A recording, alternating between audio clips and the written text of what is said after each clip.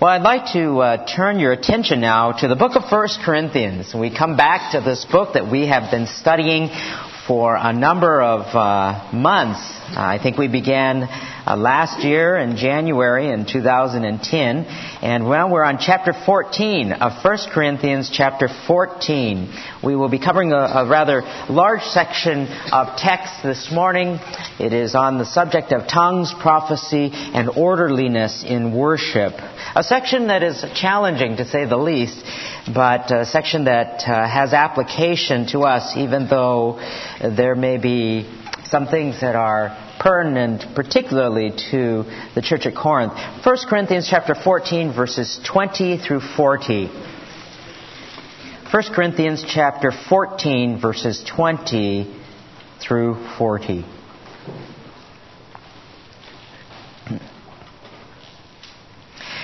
The Scriptures read, "Brethren, do not be children in your thinking, yet in evil be infants, but in your thinking be mature. In the law it is written, by men of strange tongues and by the lips of strangers I will speak to this people. And even so they will not listen to me, says the Lord. So then, tongues are for a sign, not to those who believe, but to unbelievers. But prophecy is for a sign, not to unbelievers, but to those who believe. Therefore, if the whole church assembles together and all speak in tongues, and ungifted men or unbelievers enter, will they not say that you are mad? But if all prophesy and an unbeliever or an ungifted man enters, he is convicted by all. He is called to account by all.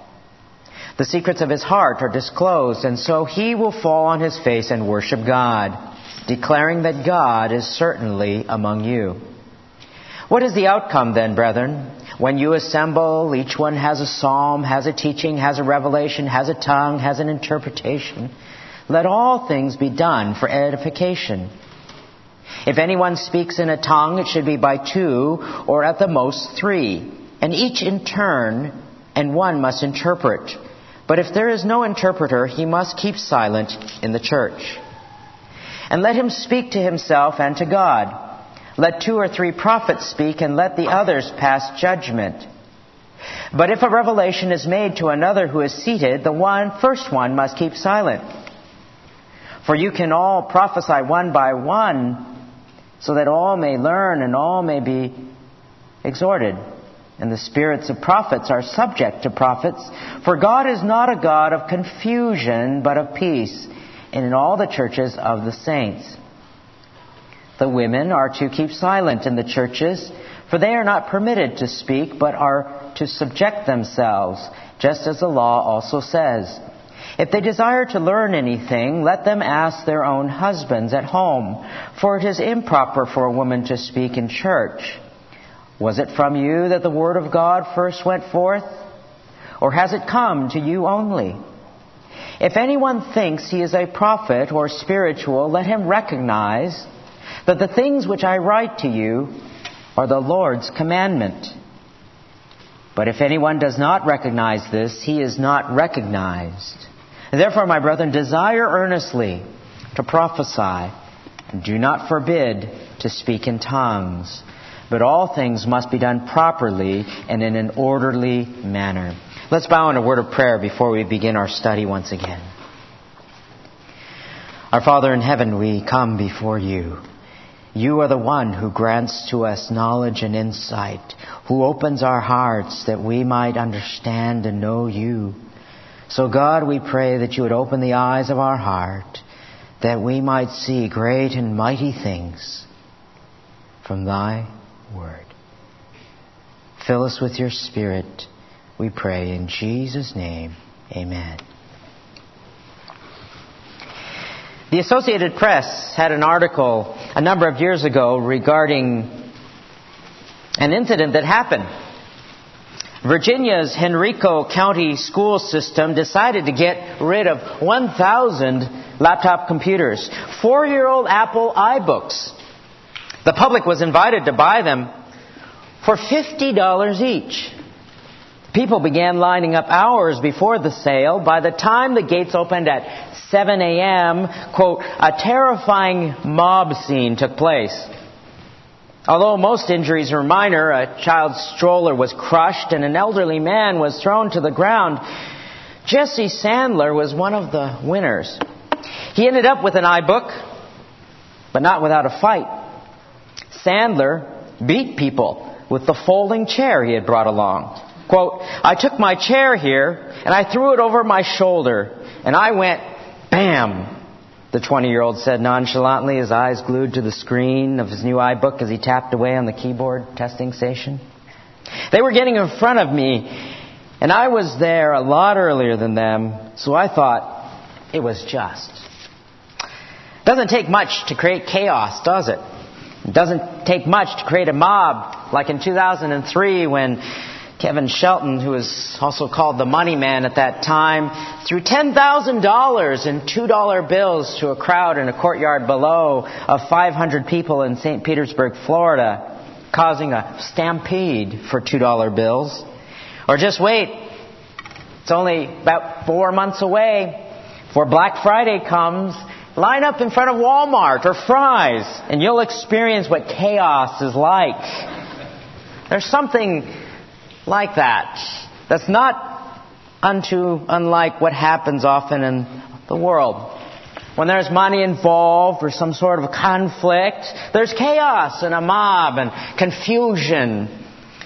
Looking back some 2,000 years ago, however, at the Corinthian church, the confusion and the chaos and everybody doing their own thing, trying to gain the limelight of what they wanted. That was what their worship service was like. Disorderly, rambunctious, people jockeying for position, power.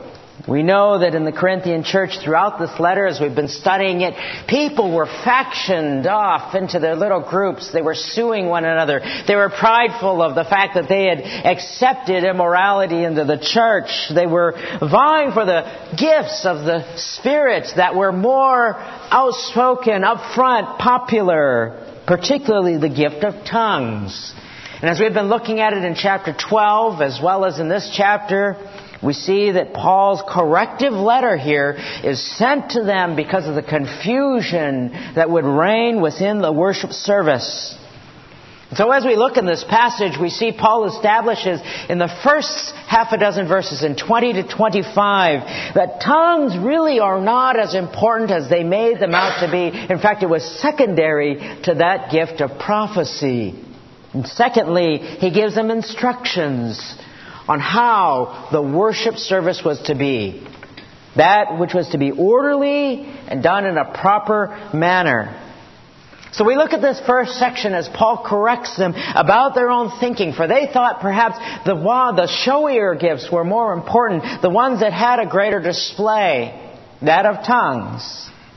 So he says to them in verse 20, don't be children in your thinking, yet in evil be infants, but in your thinking be mature. When it comes to worship and the worship service, they were to be clear thinkers, level-headed. They were to be people who thought and were orderly in their worship. Not led by their feelings or some emotional ecstasy, not simply some type of mystical sensing of God, as was common perhaps in the pagan worship of that time. They were to be clear and reasonable, and to prioritize that which God believed was, or that which God taught was the highest priority. And he began by explaining to them that the role of tongues was for judgment or for a sign for unbelievers. For he says here, it is written, by men of strange tongues and by the lips of strangers, verse 21, I will speak to this people, and even so they will not listen to me, says the Lord. The first thing he says about tongues is that they were a sign. They were a sign to unbelievers. Some 15 years or so before Isaiah prophesied about the tongues from the lips of strangers, the northern kingdom of Israel had been conquered and taken captive by the Assyrians. You see, when Israel came out of the promised land, They'd had come into the promised land out of Egypt and wandering in the wilderness. There were 12 tribes. And they wanted a king, and the Lord gave them a king. They chose a king. They chose King Saul, who really was a disaster. Self-willed, wanted to do his own will. After King Saul was King David. David was a man after God's own heart. And after David passed away, there was King Solomon, his son, who was a very wise man, and yet he had his shortcomings too. But after those 3 kings, the nation of Israel divided into the northern and the southern kingdom. The northern kingdom composed of 10 tribes, and those 10 tribes, none of the kings followed after God. And God judged them. And in 722 BC, God judged them through the Assyrians who came and conquered the people. That foreign tongue that had come to defeat them. And then in 586, because the tribes of Judah and Benjamin, the southern kingdom, had not walked with God in obedience, God judged them as well. Through the Babylonians and other people of strange tongues came in.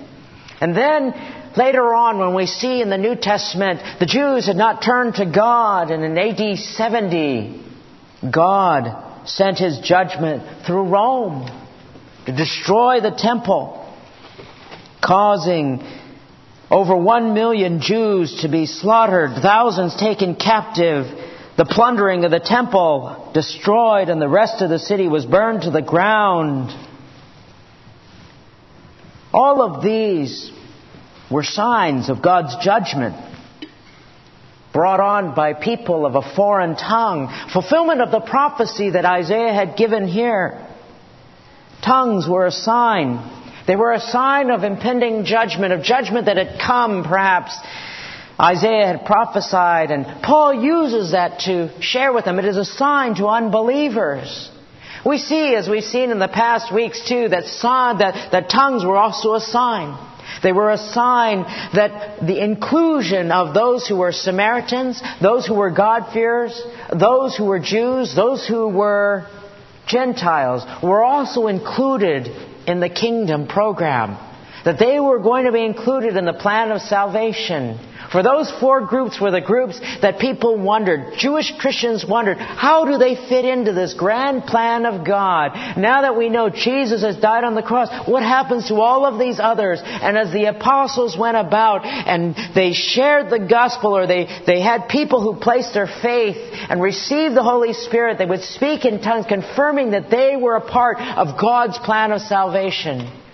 And thirdly, it was a sign to authenticate the message that they had brought.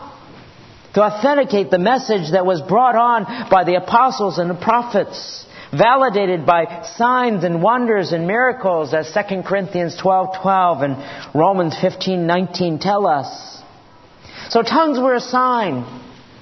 They were a sign of that time.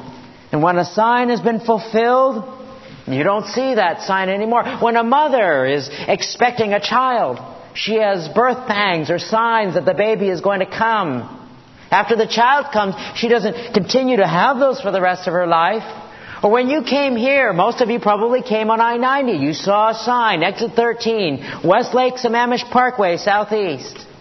And you saw a sign. Once you pass that exit, you don't see another sign that says it's 1 mile behind you. You'd better turn around. Unless, of course, like maybe my folks who have a GPS system which always says recalculating, because they've missed some turn. Signs are given for a period of time until they are fulfilled, and then it no longer exists. Prophecy is for believers, though, as he says in verse 22. Prophecy, and notice in the text says, is for a sign. And it's italicized there in the NASB. Not to unbelievers, but to those who believe. The words were added there, is for a sign, is perhaps implied. But literally it reads, but prophecy, not for unbelievers, but for those who believe. The proclamation of the Word of God through those who are gifted is for believers. And remember, when we talk about prophecy, it is in perhaps two cases in which it is used primarily. The foretelling of God's new revelation of what God has, and the proclamation of the known Word of God.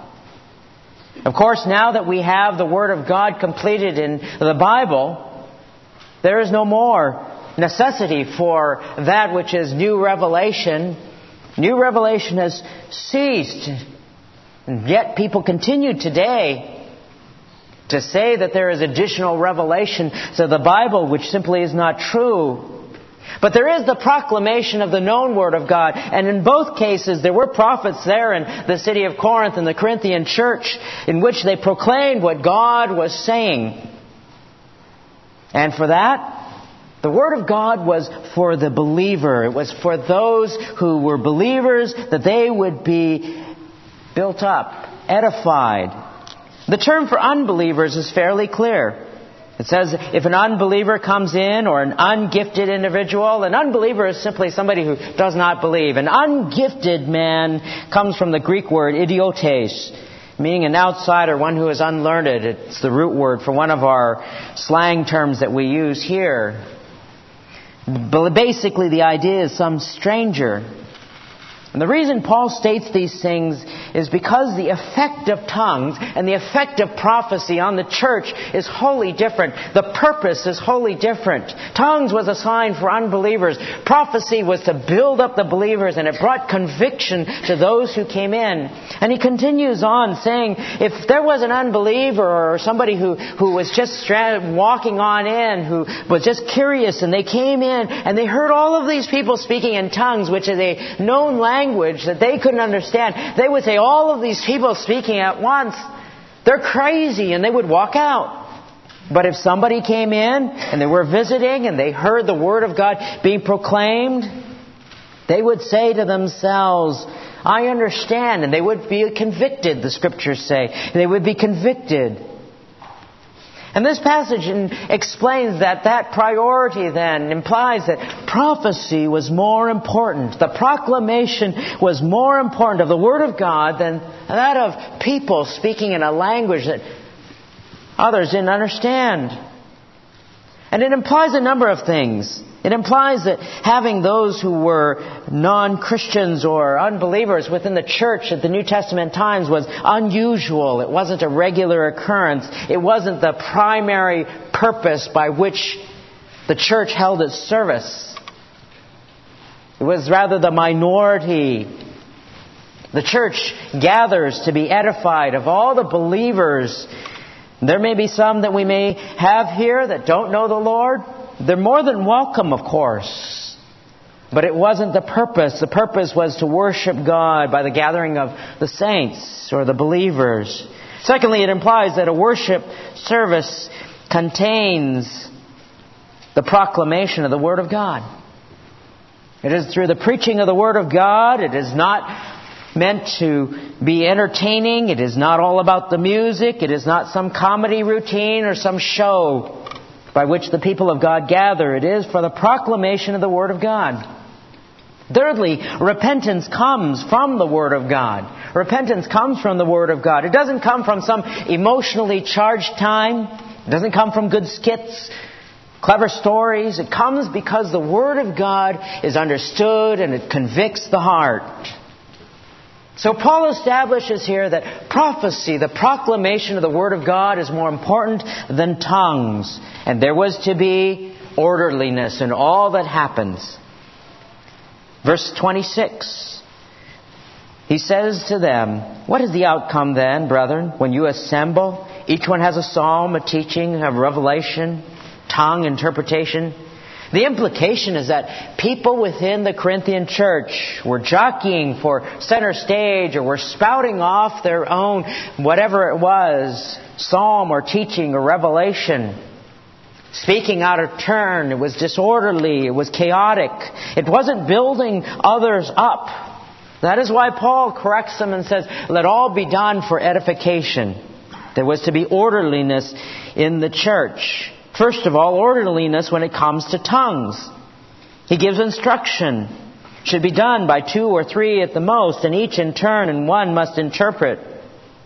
There were tongues. It was to be orderly by 2 or 3. It was always to be interpreted. This known language was to be interpreted by somebody who knew that language, who had the gift perhaps of interpretation, or perhaps that individual in themselves was able to interpret. But there was not to be this tongue speaking which when you turn on the television and you turn to channel 20 or whatever you have there and you see all of these people who will speak in one chaotic manner, tongues all over the place without interpreters. Some churches are like that today.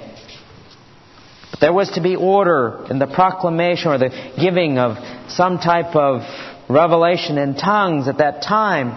Then there was to be orderliness in prophecy. It says, let 2 or 3 prophets speak, and let the others pass judgment. But if a revelation is made to another who is seated, the first one must keep silent. Once again, there is correction. There is instruction for those who had the gift of prophecy. They were to limit the number of prophets. They were to do it in order or yield to another prophet who may have an interpretation. They were to judge the prophecies that were given. And they were to do it in an orderly manner. Prophets in the Bible were often those who gave new revelation, as I mentioned. But in the time of Paul, as you know, they were there in existence with the rest of the apostles, giving new revelation or perhaps teaching revelation that already had been given. And we looked before at Ephesians 2:20, which says that the church was established upon the foundation of the apostles and the prophets. And at the beginning of the church, they were there and they established the church. And once the church has been established, they passed on from the scene. Though the proclamation of the Word of God continues on today, new revelation that is outside of the Scriptures doesn't continue to happen. The ministry of preaching continues. But they were to judge these people. They were to judge. The other prophets were. They were discerning, and it was necessary that they would not be deceived by false prophets who would come into the church. And the purpose, it says here, was twofold, that they may learn and also be exhorted. Exhorted means to be strongly encouraged. If you are exhorting somebody, you're strongly encouraging them not to do something or to do something else. They were to be exhorted. And the second purpose was to learn. One of the things that I've always asked myself was, am I a teachable individual? Am I continually open to learning? Because some people don't want to learn. They are closed to it. No matter what you do, they feel they can only learn from certain individuals or they can learn only in certain contexts and they're not very teachable. The purpose of the Word of God is so that we might learn, so that our minds might be conformed not to this world, but be transformed. So when the Word of God is opened, we are to take that encouragement and to learn. And the basis of Paul's instruction here of orderliness is based upon who God is. For it says in verse 33, "For God is not a God of confusion, but of peace, as in all the churches of the saints." You see, there wasn't to be chaos. There wasn't to be confusion. There wasn't to be bedlam. Our worship of God is to be orderly. It is to be reflective of the nature of God. Do you ever wonder why there is such careful instruction in the Old Testament about how the priests were to do things, what they were to wear, how everything was to be so set? It was not only for the purpose that people might realize they could never fulfill it, thus convicting them of sin, but is also reflective of the orderliness of God. And I remember learning about this as a little boy, reading this passage and thinking to myself, God is a God of order. Now how do I apply that? My goodness, my little bedroom needs to be placed in order. If Jesus had a bedroom, He'd better clean it up too. God is a God of order in the way that we keep our lives, the way that we do things. The way that we run our lives is to be orderly. It's not to be chaotic. It's not to be strewn here and there. We should note the way that we do things is to be reflective of God, and that is to be reflective in the worship service as well. And then Paul addresses that of the orderliness of women in worship. The order within the Godhead is to be reflected in the church. Not only in the exercise of tongues and prophecy, but also in the role women had in the church. It says in verse 34, the women are to keep silent in the churches, for they are not permitted to speak, but are to subject themselves, just as the law also says. Now, in regards to this passage, it's one of these passages that has garnered a lot of attention because when misunderstood, it can evoke strong reactions. Many people have tried to interpret this in various ways. Some have completely dismissed it, saying that it is a gloss. Many people who do not believe in inerrancy believe it's a gloss. And when you read that in scholarly writings, you know that a gloss is a word that means that somebody later on inserted this into Paul's writing. Like you might put a little thing there and put a footnote and write in something or correct some of the manuscripts, so to speak. They would say that it's a gloss, that it's really not Paul. They try to rescue Paul from himself. They say this is not Paul, and they have inserted it somehow, and so they dismiss that as part of the Word of God. Again, those who do not hold to the inerrancy of Scripture tend to do things like that. Others will bind it to some cultural or historical context, and it's a group of interpretations that will posit the idea that, well, there's perhaps a group of noisy women there, or women who were uneducated, or women who were exploiting their emancipation and exercising their freedoms in some sort of disruptive way. But all of those are rather unsatisfying conjectures, though, because we don't quite know due to the text. There are others who take it to the other extreme, though, and they say, well, all women ought to be silent and never ask any questions, never speak up, never say a word, as it says right there.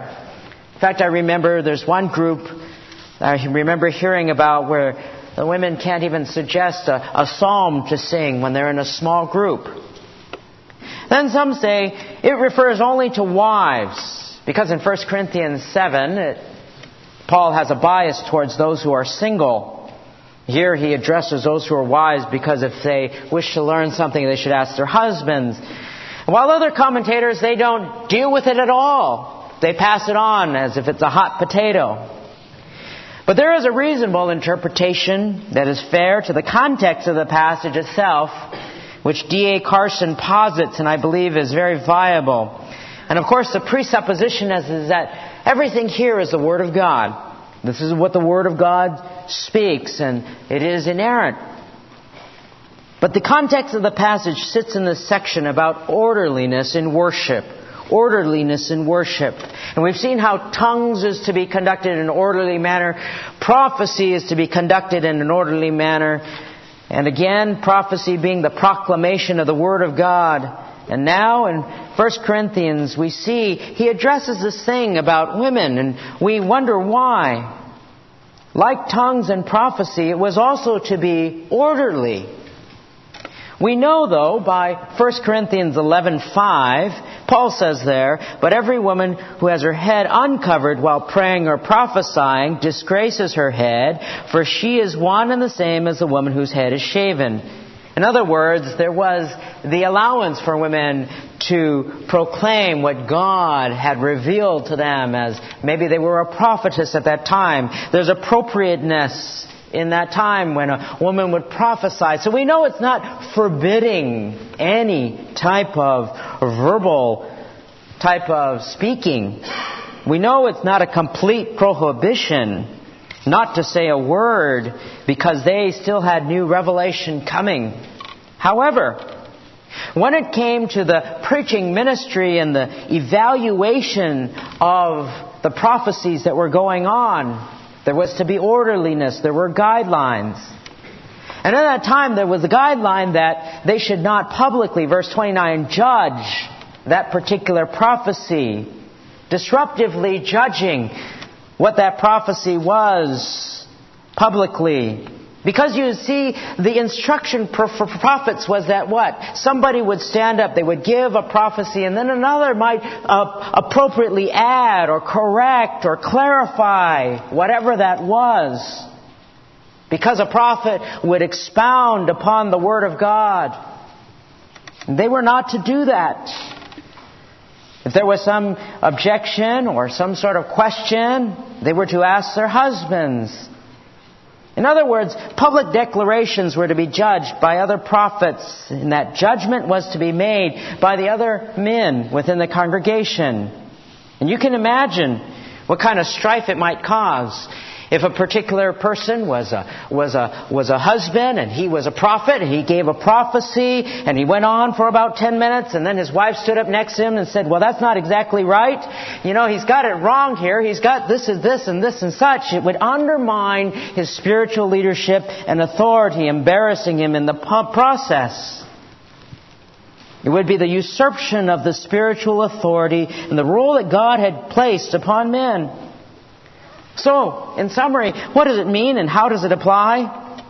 It means that when there's a proclamation of the Word of God in the gathered corporate worship assembly, it's inappropriate for the usurpation of that, judgment of that in a public way by women. We don't have that type of a thing here where people will stand up and say, Pastor Joe, you're wrong. Rather, we have it perhaps in the context that was there. Prophets would stand up and speak, and each would give a particular revelation, and it would be added, clarified, or corrected by other prophets. And what Paul is saying, that it's inappropriate for women to participate in that correction. They may give a prophecy or say what God has said, but that would undermine, if they publicly judged and corrected, the God-given role and responsibility that God had placed upon the men. That implies a number of things in practical application. It implies that there is to be order in the church, not just in spiritual gifts, but it implies what Paul is saying, that there is to be order in the church in regards to men and women. Secondly, it implies that the responsibility of spiritual leadership in the church was given to the men. That's not to say that women are less gifted, less articulate, or less educated. I know many women. Some of the best women, some of the best teachers I've had when I was younger were women. Were a whole lot smarter or spiritually sensitive. But it's God's pattern in the church that the preaching and proclamation of God's Word in the church today is to be by the men. There may be women who may be ministering and proclaiming God's Word to other women or whatnot. But 1 Timothy chapter 2 also reminds us of the responsibility that has been given to the men. Thirdly, husbands are held responsible for the spiritual leadership of the family. If they're believers and you're a husband, it's a cop-out. I believe it's a cop-out to always say, well, I don't know, but why don't you ask Pastor Joe? Or it's a cop-out to say, don't ask me. You ask them what the sports scores are, they'll know. But to say, oh, well, you've got to ask somebody else for whatever spiritual questions you have. No, it's their responsibility that they hold to be able to guide their families in the ways of God. They're not going to know everything. Nobody's going to know everything, but you can go and you can find out. Or you can come along with your wife to find out and to learn. Whatever the case is, husbands are spiritually responsible to lead their families. Fourthly, not only is there implications that there be order in the church, that the responsibility of spiritual leadership in the church has been given to men and husbands are held responsible for their spiritual leadership, but fourthly, wives are to follow that spiritual leadership of the husband as long as it is in the Lord. For whatever reason, some wives may just regularly resist the leadership, the spiritual leadership of their husbands, not wanting to do family devotions, not wanting to serve the Lord together, or multiple excuses not to study the Word of God, and they always have a reason by which their husband has tried to encourage them in the Word of God, and yet they're unresponsive. There's the responsibility of wives to follow that leadership because he desires to guide in a way that is good.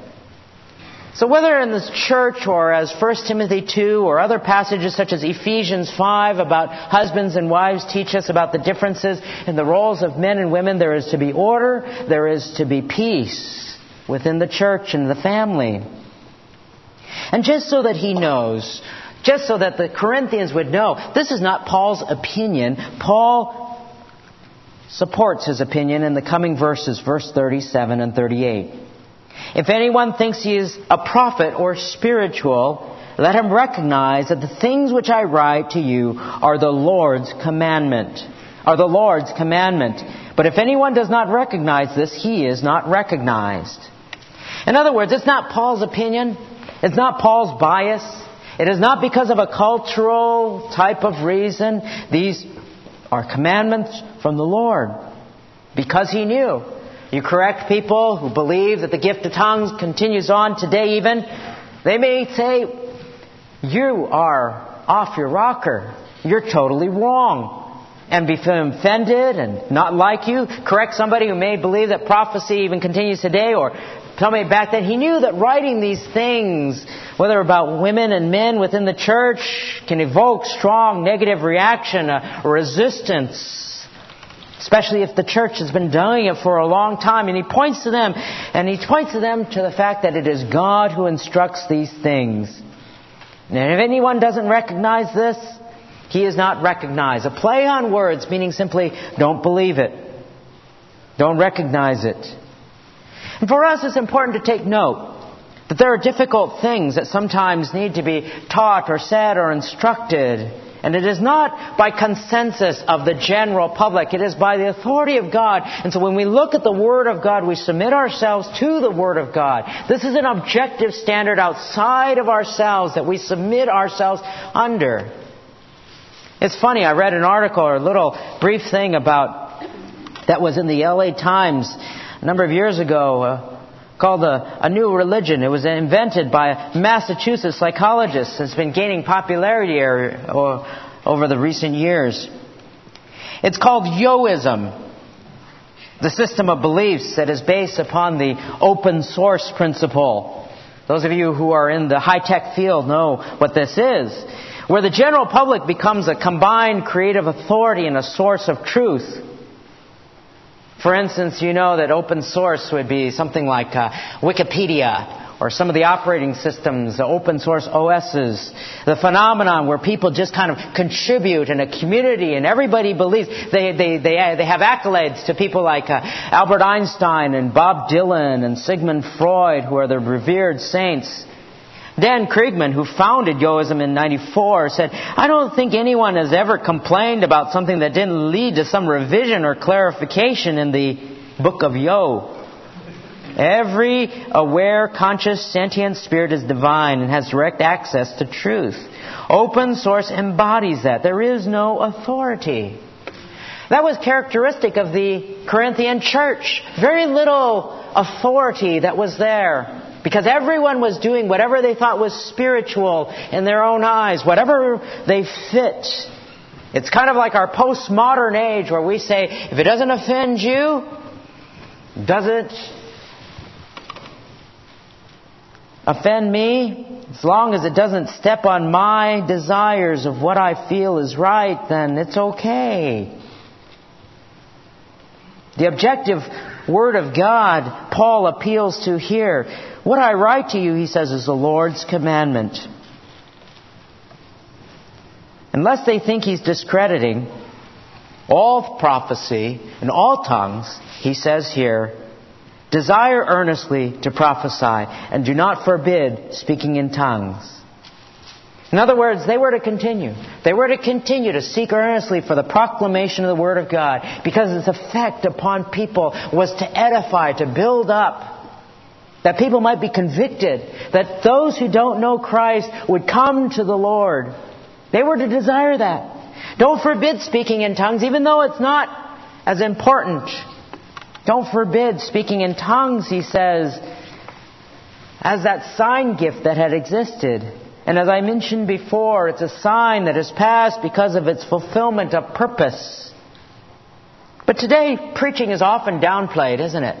Preaching is often downplayed to things such as entertainment or music as a central part of worship. I remember this one lady called the office, and she asked about our worship service, and she was asking about how much time do you spend in singing?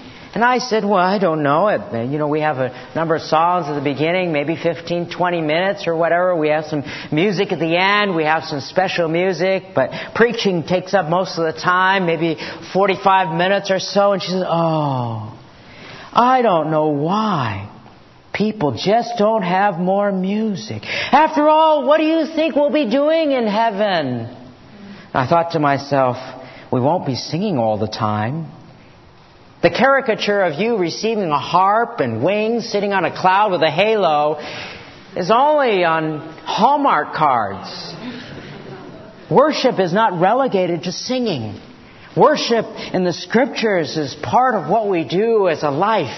Serving God, giving to God, learning from God, worshiping God, not only in music, but in the Word and through ministry. We'll be completing whatever God-given responsibilities we have, God gives to us. So do you know what makes peace and unity in the church, as Paul has been imploring them to have? What makes peace and unity in the church is harmony and like-mindedness. It's like our worship team today. They've done a wonderful job. But what if Barry decided he was just going to pound whatever he wanted to? And they're the young guys. They're new, They decided they were just going to go off on that electric guitar. And the others, they wanted to sing harmony to whatever song they wanted to while Anson was reading the Scriptures. It would sound awful. And Ron would put the stop to it. Turn off the AV system. There's harmony when all is an orderly service. And that's how the Corinthians were to be. And Paul tells them, be mature. Don't be like a little child who thinks immature thoughts, who thinks whatever you want, you can do.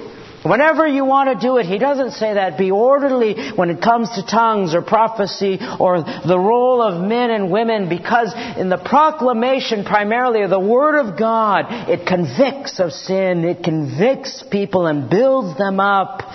And we're to pursue the gifts that build up the body, not exemplifying those who can do particular things well because they were showboating their gifts. And in humility, he says, do what edifies the body. All things, he says in verse 40, must be done properly and in an orderly manner. Let's bow together in a word of prayer. Our God in heaven, we are grateful for your word. Lord, we believe that you have granted to us the privilege of coming to worship you. And Father, may we do so in an orderly and a proper manner.